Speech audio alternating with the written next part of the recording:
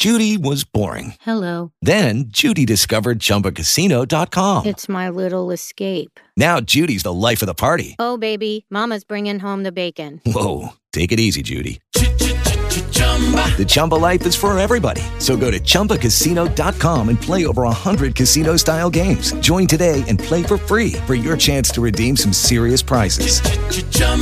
ChumbaCasino.com. No purchase necessary. Void where prohibited by law. 18 plus terms and conditions apply. See website for details. Big Blue Insider is on News Radio 630 WLAP and the iHeartRadio app. To interact with the show, call us at 859-280-2287. That's 859-280-CATS. Or you can tweet us at Big Blue Insider 1. Now, here's Dick Gabriel. We welcome you to another edition of the Big Blue Insider. We take one more big step toward the Kentucky Derby and another moderately sized step toward college football with those fingers crossed. As always, we welcome you on it's been another weird day, of course, windy and rainy and this and that, but we don't care because, like I said, we're getting close to college football, and joined today by Billy Rutledge, who was off yesterday, but he was back essentially. Wherever you were, I'm sure you were essential, am I right? Yeah, that's right, Dick. Actually, I had never been called essential before this year, so it has been a nice feeling to be called that every time we introduce the show, but the alarms were scrambling when I called out yesterday. We had a couple people spring into action, so thank you for them. Good. Well, and we thank Bo for filling in. Aaron has the night off, by the way, so we will welcome him back tomorrow night, and we welcome your calls at 280-2287, 800-606-4263. You can tweet us at Big Blue Insider 1. Got a full show tonight, not that we don't every night, but 3 guests tonight. Doug Flynn's going to join us at the bottom of the hour. We talked to Doug not too long ago about the Reds, but we need to chat with Doug about Tom Seaver, who passed last night at age 75. You know, and that gets to be a younger and younger age as we go along, especially with former pro athletes, but he had been suffering for quite a while. And Doug, of course, is I wouldn't say he's a footnote because he was a part of, maybe some people think he was, but he was part of one of the biggest trades in the history of professional baseball, the one that sent Tom Seaver from the Mets, the team that he helped lead from the bottom to the top, the Miracle Mets. He left New York and was traded to the Reds for a total of 5 players, and Doug was one of them. And of course, people in New York are still upset about the trade, and Doug and the guys who came up there were not welcomed with open arms, as you might expect. However, Tom Seaver wanted out. It was a negotiating ploy, and he got what he wanted. You know, he left New York and he ended up in Cincinnati. Did not help them win a World Series, but he did pitch a no-hitter, his only no-hitter for the Reds. So I have a chance to talk to Doug about that, and I will get him to tell the story.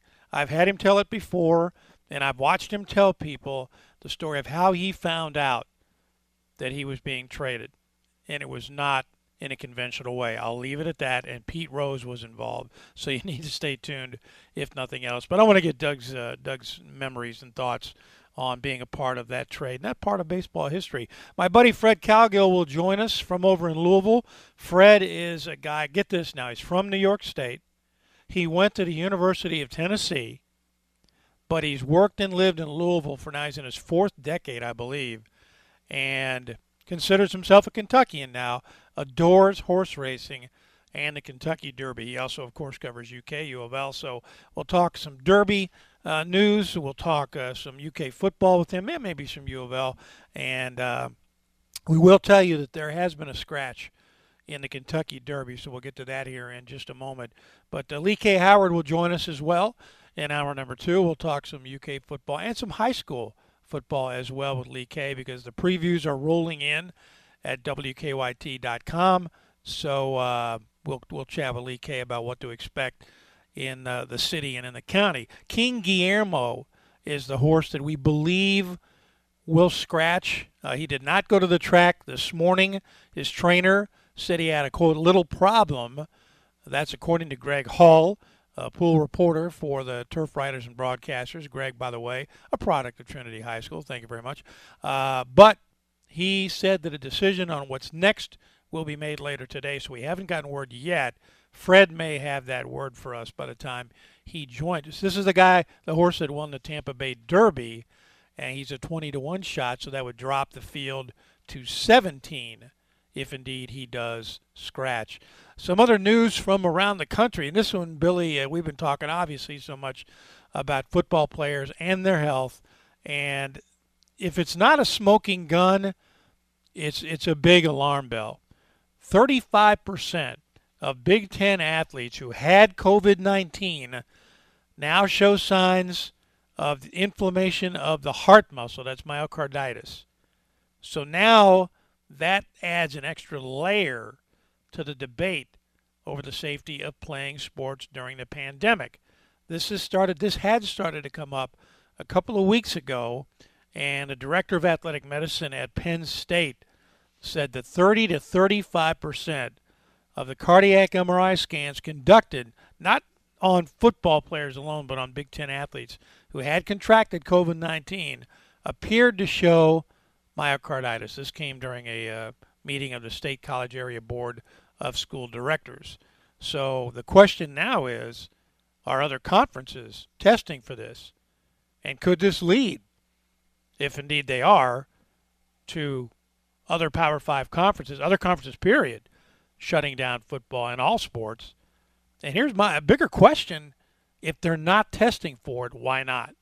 Right? Right. Yeah. I didn't know about those numbers, Dick. And I think that's the scary part, is because we don't know a lot about the long-term impacts of COVID-19. So I think it's vital that every person that is taking that risk and playing and deciding not to opt out knows of this possible risk. This is pretty important information. And if you're telling me 35% of these guys are seeing some inflammation, then that is going to seriously impact at least my decision-making when it comes to playing this fall. Guys and gals, this is not, like I said, not just football. Right, yeah. But it's any athlete who is tested. And you think about this, when you're an elite athlete, when you're an athlete, period, if you go out and jog tonight, you are pushing your heart muscle. That's why it's good for you. My wife and I will probably go out and we try to walk a couple of miles each night. And we're in a really hilly neighborhood, and you break a good sweat, and you could actually, we have a huge hill to climb at the end of our walk. But what that does is it really forces you to push yourself. Well, obviously that starts with the heart. So if you're an elite athlete and you are risking competing, I'm not just talking about football, well, now the most important muscle in your body could be adversely affected with myocarditis. And you know, Dick, just because you've worked so hard to get that to that point, that's right. You may, side on the fact that of playing and taking that risk. But another point of that I've heard people bring up is that we don't let players injured with a concussion on the football field decide if they go back out on the field. Right. So ultimately, there's decisions that have to be made, and we saw it like the Big Ten and Pac-12 deciding to cancel football. This is evidence of one of the points of main reasons why they decided to make that decision. That's right. And look, athletes are competitors. Competitors want to compete. Right. So it's interesting to me, and I absolutely do not judge any athlete who opts out. I do not judge, period. But it's interesting when people seem dismayed when they do, because competitors, like I said, they want to compete. And I've seen guys on the sideline arguing with trainers and coaches. I want to go back out. And they literally, the coaches talk about we had to take his helmet. That's not a metaphor. They're not speaking figuratively. They literally take the helmet of the player who wants to go back out so he doesn't sneak back out onto the field. But that's like you said, that's what they've been training to do. And by the time they get into competition, into a game or a match, well, now that adrenaline is spiking. And we've seen people go out and play with sprains and bruises and all that. And then and maybe a lot of you have done that, have played any kind of sport, and you're banged up, you're tired, and when you're done, oh, man. And the next day, oh, man, do you really feel it? So it's like many people have said, if you left it up to the players, everybody, or for the most part, every team would be out there. Some kids would decide not to play. But You've read it more than once. You've heard it more than once. The adults have to make the decision. And this is not condescension and pointed toward the players. But there are people who have to make the decisions and take the emotion out. So, but I would really like to know if they're testing for this in other conferences. So I'm assuming we'll hear more about that as the days wear on and as we get closer and closer to college football in the SEC. And college football, really, it's already started in some areas, so something to keep an eye on. In the NBA, this was, I thought, a pretty interesting headline out of New York. Steve Nash hired as coach of the Brooklyn Nets. Never been a head coach before. Obviously a superstar as a player. Hall of Fame point guard, 2-time MVP. Not a lot of coaching experience. The acting head coach was Jacques Vaughn, but he'll stay on as an assistant coach. And they're making a gamble. I think this is really interesting, though. And remember now, this is a guy who will inherit a forward named Kevin Durant this coming season. Durant's sitting out the season with an injury. And apparently he's the only, he and Vaughn were the only candidates to formally interview for the job. And Vaughn's been the interim coach since March the 7th, that's when they up and fired their head coach. He's the only guy to apply for the job? He and the interim coach. Jacques Vaughn. That's funny. Yeah. I think he might do well in this role. I'm optimistic because I feel like being a coach in the NBA is as much about managing personalities as it is the basketball X's and O's. And while no doubt Steve Nash has the X's and O's down, you're going to tell me Tyronn Lue is one of the best X's and O's basketball coaches out there? I think he just did a good job of managing LeBron and Kyrie with Cleveland. So that's exactly right. Maybe he can do it with Kevin Durant and Kyrie. Yeah, and in fact, there were stories about how he'd call a play and LeBron would step in and say, no, we're doing this. But when you sign up to coach, to be, quote-unquote, the coach, it's like Frank Vogel with the Lakers. The former UK manager, former UK video coordinator, is the head coach of the Lakers.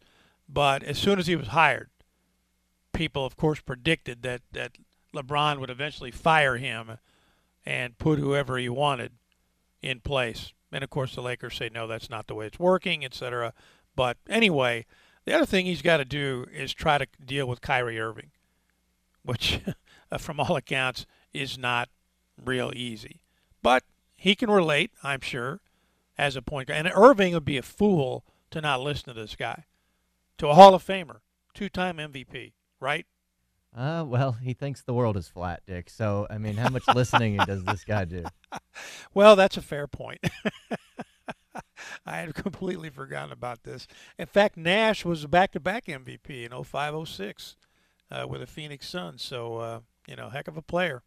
And I don't know. This is going to be really interesting. So, and in case you don't follow the NBA, he's more than likely going to be fired because practically all of them do. It's amazing. I think the only sport that fires coaches quicker is hockey. Seems like hockey coaches are always getting the boot. And I don't know if it works or not. I don't follow enough hockey, but maybe a new voice is what you need. 280-2287, 800-606-4263. Tweet us at Big Blue Insider 1. We're back in a few on 630 WLAP. This is the home of the Wildcats. 630 WLAP. Everybody look what's going down. One of my favorite songs, man, that one is about 45 years old, something like that. Maybe older, maybe 50 years old. Welcome back to the Big Blue Insider. Dick Gabriel, Billy Rutledge. 280-2287, 800-606-4263. Tweet us at Big Blue Insider 1. I was going to ask you, Billy, I think we already talked about I know I talked about it with Aaron, but you were off, the Utah-Denver championship game. You were under the weather. Did you get a chance to watch that game? I did, at least most of it, because they were going at it. I mean, they were. Jamal and Donovan. It was like UK U of L all over again. But what's interesting to me is the debate about, and there are people out there who just don't like the NBA, I was lukewarm on it until I moved to an NBA city, and then I got to really like it. It never supplanted college basketball for me the way it had for some people, but I can tell you this, that every NBA game you attend, there is something that happens, usually, where if you were at a college game, you would walk out of the arena talking about that play being so spectacular. It happens all the time in the NBA. They're so good. However, I don't know about you, Mr. Rutledge. I thought that game set basketball back. And part of it was they were playing really tough defense. I mean, physical. Jamal Murray could not get an open look. To Utah's credit, they were forcing him, and he was taking the bait to throw up the most god-awful shots that I've ever seen him take. But still, Denver ends up winning the game. So, in your mind, was it just a hard-fought win for Denver, or just a really lousy basketball game? I see your point, Dick. And, this may not apply to that game particularly, but what you were saying, the guys make it look so effortless. Feats that you would say, wow, if you were walking out of a college game. But also my complaint in the NBA would have, a lot of times it does look effortless. A lot of times the defensive sequencing, not in the playoffs, is something that I just don't even want to watch. I think there has been reports of a couple series of not showing a lot of defensive intensity.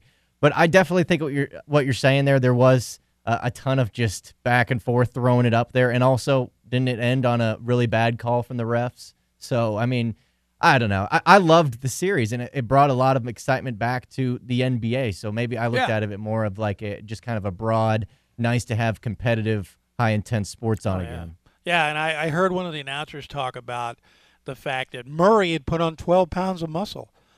So we have a tendency to think of these guys the way, in terms of the way we saw them when they were last in front of us on a college basketball court, whether they were playing for Kentucky or an opponent of the Wildcats. So it is interesting, like you said, it was definitely a UK U of L matchup. So anyhow, I mean, at least, it's something to watch. It's fun. And some emotion, too. Those guys laid it all out there. Oh, yeah, they really did. A tip for you, tip of the cap, your Buccaneers just got stronger, or are you excited about this? Leonard Fournette, speaking of someone that we got to see play, Leonard Fournette, former LSU Tiger, and was just a beast in college. And really, he's been a beast in the pros, just not lately, and was fired by the Jaguars. That's what happens when you get cut. He was fired. Why? Beats me. What was he, the third player chosen in the draft 3 years ago? Yeah, I think he was fourth in the 2017 draft that had McCaffrey, it had Joe Mixon. It was a ton. That was an incredible draft for running backs. But the Buccaneers picked him up. So now you look at the offensive weapons your boys have. Man, they're not just putting Brady out there saying, go do it. Oh, no. They're backing it up this offseason. It has been spectacular as a Bucs fan. I think the failed relationship between Fournette and the Jaguars was a lot on the Jaguars. Who drafts a guy in the top 5 who is giving you top 10 running back production in the league and cuts him before his 4th year in the league? It just doesn't make sense. I think it says more about the Jaguars than it does Fournette. And, we talk about a short lifespan of running backs. I don't think Fournette has hit that lifespan yet. I think that he's got plenty of great NFL days ahead of him. And the running back position was a huge weakness for Tampa last year. And it was going to be a bit of a revolving door with Ronald Jones and LaShawn McCoy and a rookie Keyshawn Vaughn out of Vanderbilt. So I like it. How can't I? Obviously. And, I don't know. My expectations are too high now, Dick. Well, you have a right. You got excited. They signed Brady. And like I said, my Packers, when we signed Reggie White back in the mid-'90s, really was the early 90s, everybody predicted instantly that we'd go to the Super Bowl. And not just because I'm a pessimist, but I said, you got to wait. You got to slow down. And they weren't saying it back then, but pump the brakes because they hadn't made enough improvements, in my opinion. And how much could a defensive tackle help you on the field? Well, the answer is a lot, but where he really helped them was by helping them sign other free agents. And that happened after his first year. And then the quality really began to rise, and the Packers go to back-to-back Super Bowls. Blew the second one, of course, but won the first one. So I do believe Brady will help immediately in ways, of course, that a D tackle never could. Hey, Super Bowl 52 this year is in Tampa, Dick. Perfect. Couldn't be written better. You're listening to Big Blue Insider with Dick Gabriel on News Radio 630 WLAP and WLAP.com. Country boy at heart. Well, back in the day when Mr. Doug Flynn played in the big leagues, and he did that for 11 years, they didn't have walk-up music. But if they had, that would have been the one he had chosen. I don't blame him. Welcome, sir. How are we?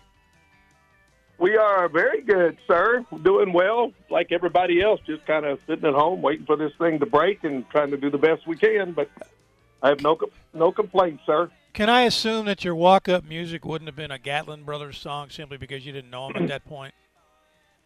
No, actually, I didn't know him at that point. Oh, did you? And I told Billy that. It would either been Gatlin's, Oaks, or probably Exile. Yeah, oh yeah, absolutely. You knew all those guys. Okay, well, people don't want to hear about us talking music, but that to me is one of my favorite things I talk about with you. You know, your relationship with all those folks, and you do a lot of charity work with them as well. So, but I do want to get quickly to the top subject, which is Tom Seaver. But I need to issue a clarification now that we had talked earlier at the top of the show about Penn State athletes, or not Penn State athletes, Big Ten athletes, 35% of the ones testing positive for myocarditis. That is not accurate. The doctor from Penn State has issued a statement basically saying that because of the way and where and how and when that he was answering questions to some local health leaders, he basically said that he had issued comments that were misconstrued. So he said as far as he knew, nobody at Penn State had tested positive. So we got to be careful about what we say about this kind of thing. No question about that. But the doctor from Penn State has come out and has said that those were really inflammatory, no pun intended, remarks. And he has backed off of them or has explained that he did not do a good job in explaining how those numbers were extrapolated. And by the way, I got a text from a buddy who is familiar with what they do over at UK, and basically said, and I figured this was the case. I had a feeling this was the case. He said that if indeed there is a positive test of an athlete after they isolate and quarantine, then they do the cardiac testing prior to the athlete being cleared. So they do indeed test, of course, if someone tests positive for COVID. You know, you don't just jump in and test right away. So there we have it. All right, back to Mr. Flynn. I don't know what kind of relationship, Doug, you had with Tom Seaver. I know, obviously, everybody knows, and I explained that you were part of one of the biggest trades in baseball history. So you're always going to be linked to his name, to the trade that sent him from New York to Cincinnati. But did you have a relationship at all with him? Not like I did with a whole lot of other guys that I've played against, and you're right, a lot of phone calls today and a lot of texts from a lot of my friends down at Mets Fantasy Camp. It's a sad day in baseball. And, you know, Dick, I remember when guys like Mickey Mantle and Ernie Banks, a lot of the older players started getting older, and then a few of them would pass away. I thought, wow. And then all of a sudden now you're seeing that more in the era that I played, the 60s, 70s, 80s. There's a lot of guys that are doing that. But, you know, when Tom passed away, certainly one of the greatest to ever play, maybe the best pitcher. When people say who was the toughest pitcher I ever faced, Nolan Ryan was really tough. Yeah. But maybe the best overall pitcher that I saw in all the years that I played was Seaver. He just had total control, total confidence. You knew when he went to the mound that he was in there for 9 innings. And you better get a couple of runs off of him early. If you didn't, you weren't going to get a couple. And then when I got a chance to hang out, we really only hung out one time, and that was on the 25th anniversary of the trade, where all of us, for the only time in the history of the trade, ever got together. That's Pat Zachary, Danny Norman, Stevie Henderson, myself, and Tom. And we did some speaking, and what we all came to the conclusion was, if it wasn't for Tom being traded, many of us would not have had a chance to become everyday players. Yeah. The only one who didn't stay very long was Danny Norman, who was a big, strong kid, but he, was just put in a tough situation. Zach pitched for 10 or 11 years, Stevie Henderson for 12, me for 11. So, we are very grateful and thankful that Tom, who was going to leave New York anyway, chose Cincinnati to come to. Yeah. People, I'm sure people in New York blamed you guys. When really Tom Seaver won. I should have saved the letters I got. Man, they were. I mean, some of them were, and I understand that because he was considered the franchise. Yeah. The best player to ever put on a Met uniform. They got a statue of him. He's in the Hall of Fame. We all understood that, and Tom understood it too. There were some fans that didn't quite take it to heart, but that was okay. You get by that. In New York, and like most ballparks, if you keep your mouth shut and play hard, you really don't have a lot of trouble with the fans.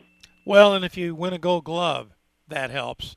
And I'm sure that when you left New York, they were just as upset and disappointed that you left, right? Hello? Well, I don't think so, my friend. I don't think so. It was a little surprising when I did leave, however, but, you lose a guy like Tom. They were dismantling that 73 team that had won in 69. Tom was going. They ended up getting Jerry Grody, Buddy Harrelson, Felix Mion. Everybody was getting a little bit older.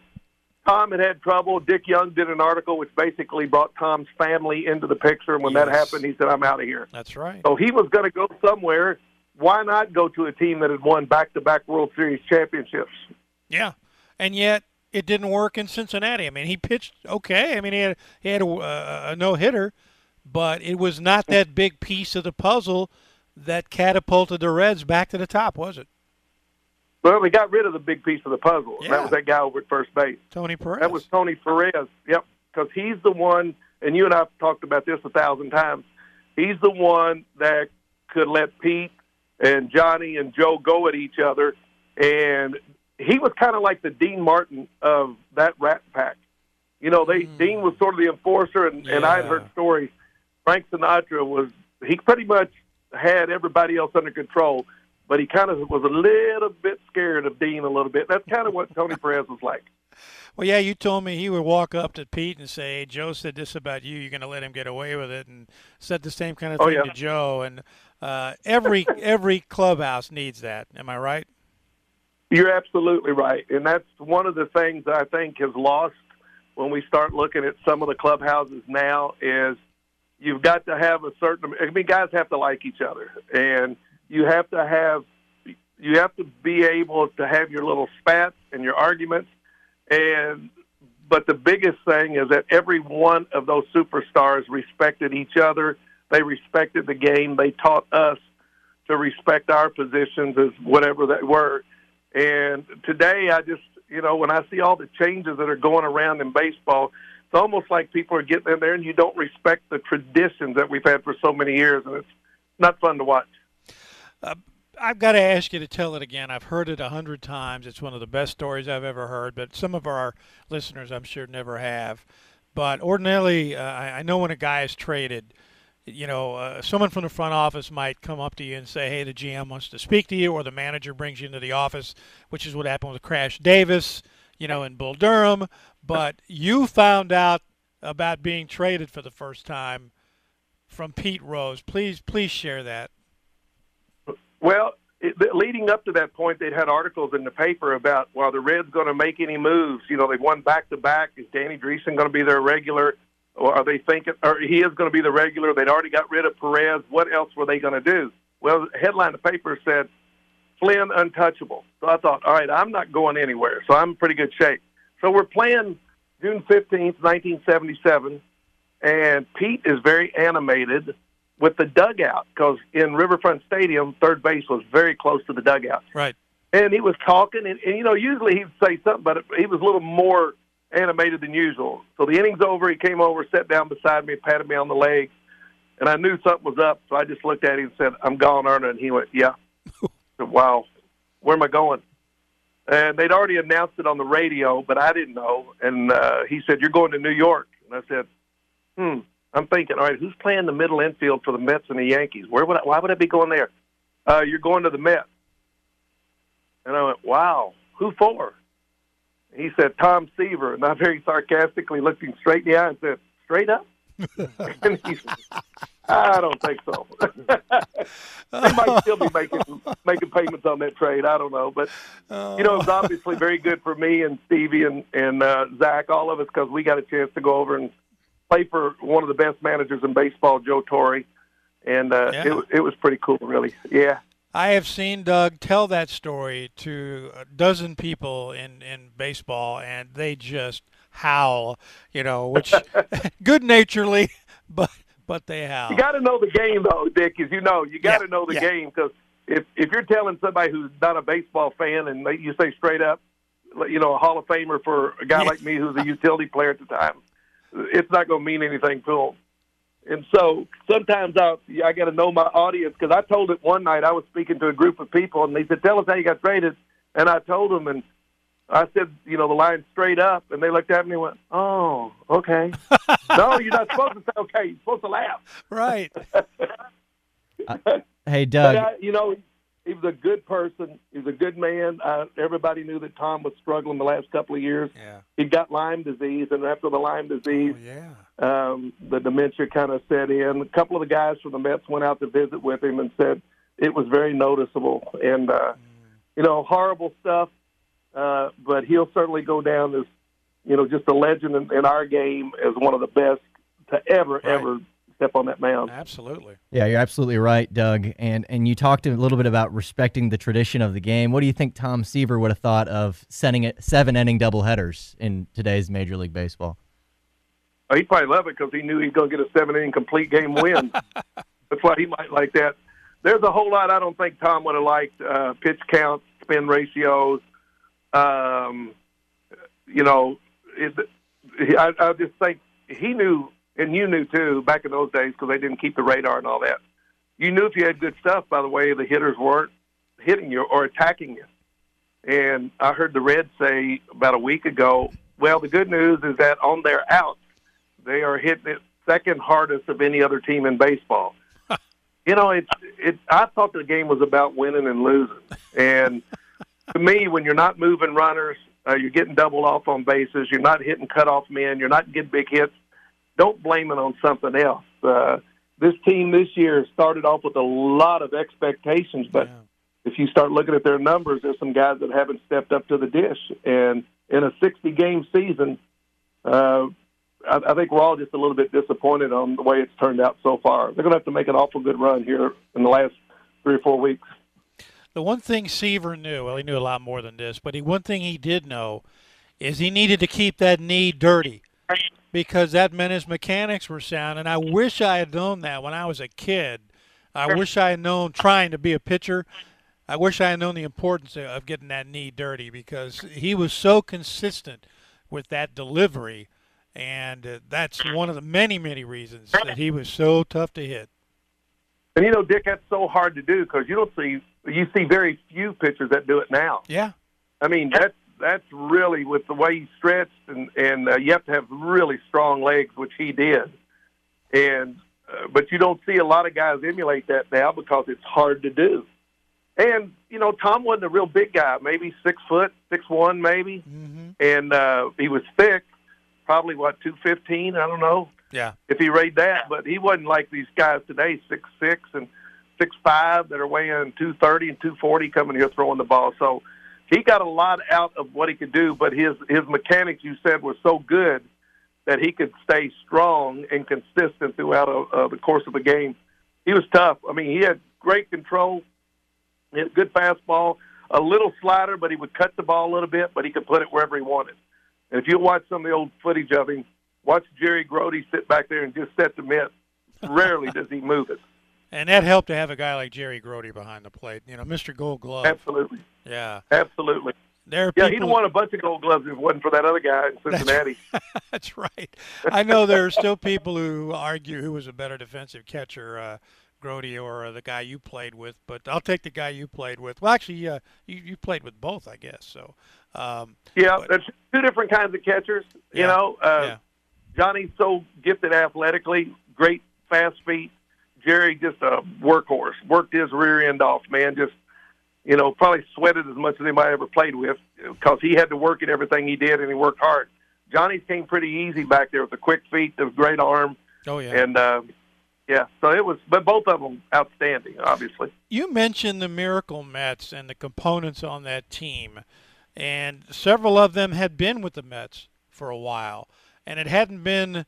I don't know if they were in last place the year before, but they never gave any indication, as I recall, and I've read about them since, that they were going to jump up. And of course, they had to chase down the Cubs that year. The Cubs totally blew. I think they had like a 13-game lead at one point in August. But it's interesting the way that team came together. And unfortunately, Doug, it just seems like you can't have teams come together like that anymore. The way teams are constructed now, not just through the draft, but through contracts and trades and guys holding out and all that. So, will we ever get another great story like that? Well, you've heard me say over and over, Dick, that I think the biggest change in pro sports is the fact that the players no longer control the game.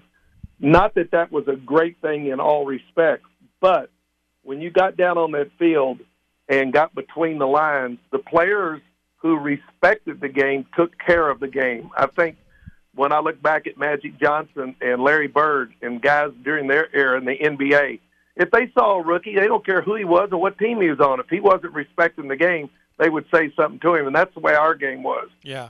But, today, if something goes wrong, well, you go up to your agent, and then you go upstairs, and then you go do it. Man, the players are not allowed to police the game, and I'm not so sure that this group that's playing now would even be able to do that. In our game, when you came up, you had a couple of guys making pretty good money. The rest of us making, I've told you, I made $16,000 my first year. Yeah. My third year, or my fourth year as a starting second baseman, I'm making $40,000 a year. Yeah. So that's a starting second baseman in baseball, and that wasn't bad for back in 1978. But today, first-year player makes $600,000. Yep. They've got all these guaranteed contracts that are in there for guys, which to me kind of changed the game. When you were on that year-to-year contract, man, you had to produce or, do something. Now they sign a 4 or 5 year deal for a lot of money. And I would love to see the players, if a guy stands at home plate, I'd like to see his own teammate hits a home run. I'd like to see his own teammate grab him by the shirt and say, hey, you don't do that. Mickey Mantle had the greatest line that I've ever heard about home runs. And, I'm sure these guys were a lot better than Mickey Mantle today. But they asked him, why did he run the bases with his head down? He said, look, I've already embarrassed the guy once. Why would I want to do it again? Yeah. It's that simple. That's respect. And there's a lot of that that's missing from the game now. Are they talented? Good Lord, yeah. Some big kids. They got good arms. They can hit the ball a long way. They're talented. But if you watch the game of baseball where they're not moving runners and the little game that we were all taught helped win the game, it's just not the same. So, old man ranting again. Here I go. Well, you know what? We haven't had any UK baseball games to allow you to unleash. So we've got to put you on the air somewhere. So otherwise your head's going to pop off. That's true. I do have one rant. It's a little off the subject, but I have a question for you guys on the radio. And I'm sure you can give me a very good answer. All right. Why is Jim Andrews not the University of Kentucky Hall of Fame? That's a good question. I will pass that along to someone who has some clout because I believe he belongs there. I started looking up some records and stuff the other day. The guy averaged, he averaged a double-double his last 2 years. We put some freshmen in there that were only here a year. Jim stayed for 4, gives back to the community, and I just thought his numbers are pretty darn good, and you guys would have the answer if anybody would have the answer. We will get involved with that, and I'm glad you brought it up. Thank you, brother. Always a pleasure. Give my best to Miss Olga, and please stay safe. You are the greatest, my friend. Thank you, Dick. Talk to you soon. And we're back in a few on 630 WLAP. This is the home of the Wildcats. 630 WLAP. Watch me! Thanks again to my man Doug Flynn for joining us. There you go, Billy. You got a chance to talk to a real live Gold Glover who was traded once upon a time for Tom Seaver. How about that? Yeah, pretty cool. And I was a little surprised that he said that there was no walk-up music back in his day. Maybe that's a very millennial answer, but I guess I just figured that people got to decide what they wanted to hear when they came up to bat. Well, no, you just went up to the plate, and Doug, of course, being an old-timer, although he doesn't seem like one, but he is, he believes that that's one of the reasons the games are so slow, is he believes, and he watches for this kind of thing, that players stand there and wait to hear their music. He said, back in my day, he said, and this is the way it was when we were playing ball, when we were kids, at the end of the play, you're at the batter's box picking up the other bat, and either using it or tossing it back to the dugout instead of waiting back by the dugout to hear your music and walk up. So, there's a lot of reasons that the game is so slow. But, yeah, I hadn't really thought about that. But although I do like walk-up music, especially when a ball club gets to pick the music for the opposing team, that I really Or enjoy. if it's a UK player and it's his own song. Right? Oh, like Zeke Lewis. That's exactly right. Red Cowgirls next, 6:30 WLAP. Reds, come on, up and down. Hello, it is Ryan, and I was on a flight the other day playing one of my favorite social spin slot games on ChumbaCasino.com. I looked over at the person sitting next to me, and you know what they were doing? They were also playing Chumba Casino. Coincidence? I think not. Everybody's loving having fun with it. Chumba Casino is home to hundreds of casino-style games that you can play for free anytime, anywhere, even at 30,000 feet. So sign up now at ChumbaCasino.com to claim your free welcome bonus. That's ChumbaCasino.com and live the Chumba life. No purchase necessary. VGW. Void where prohibited by law. See terms and conditions. 18+.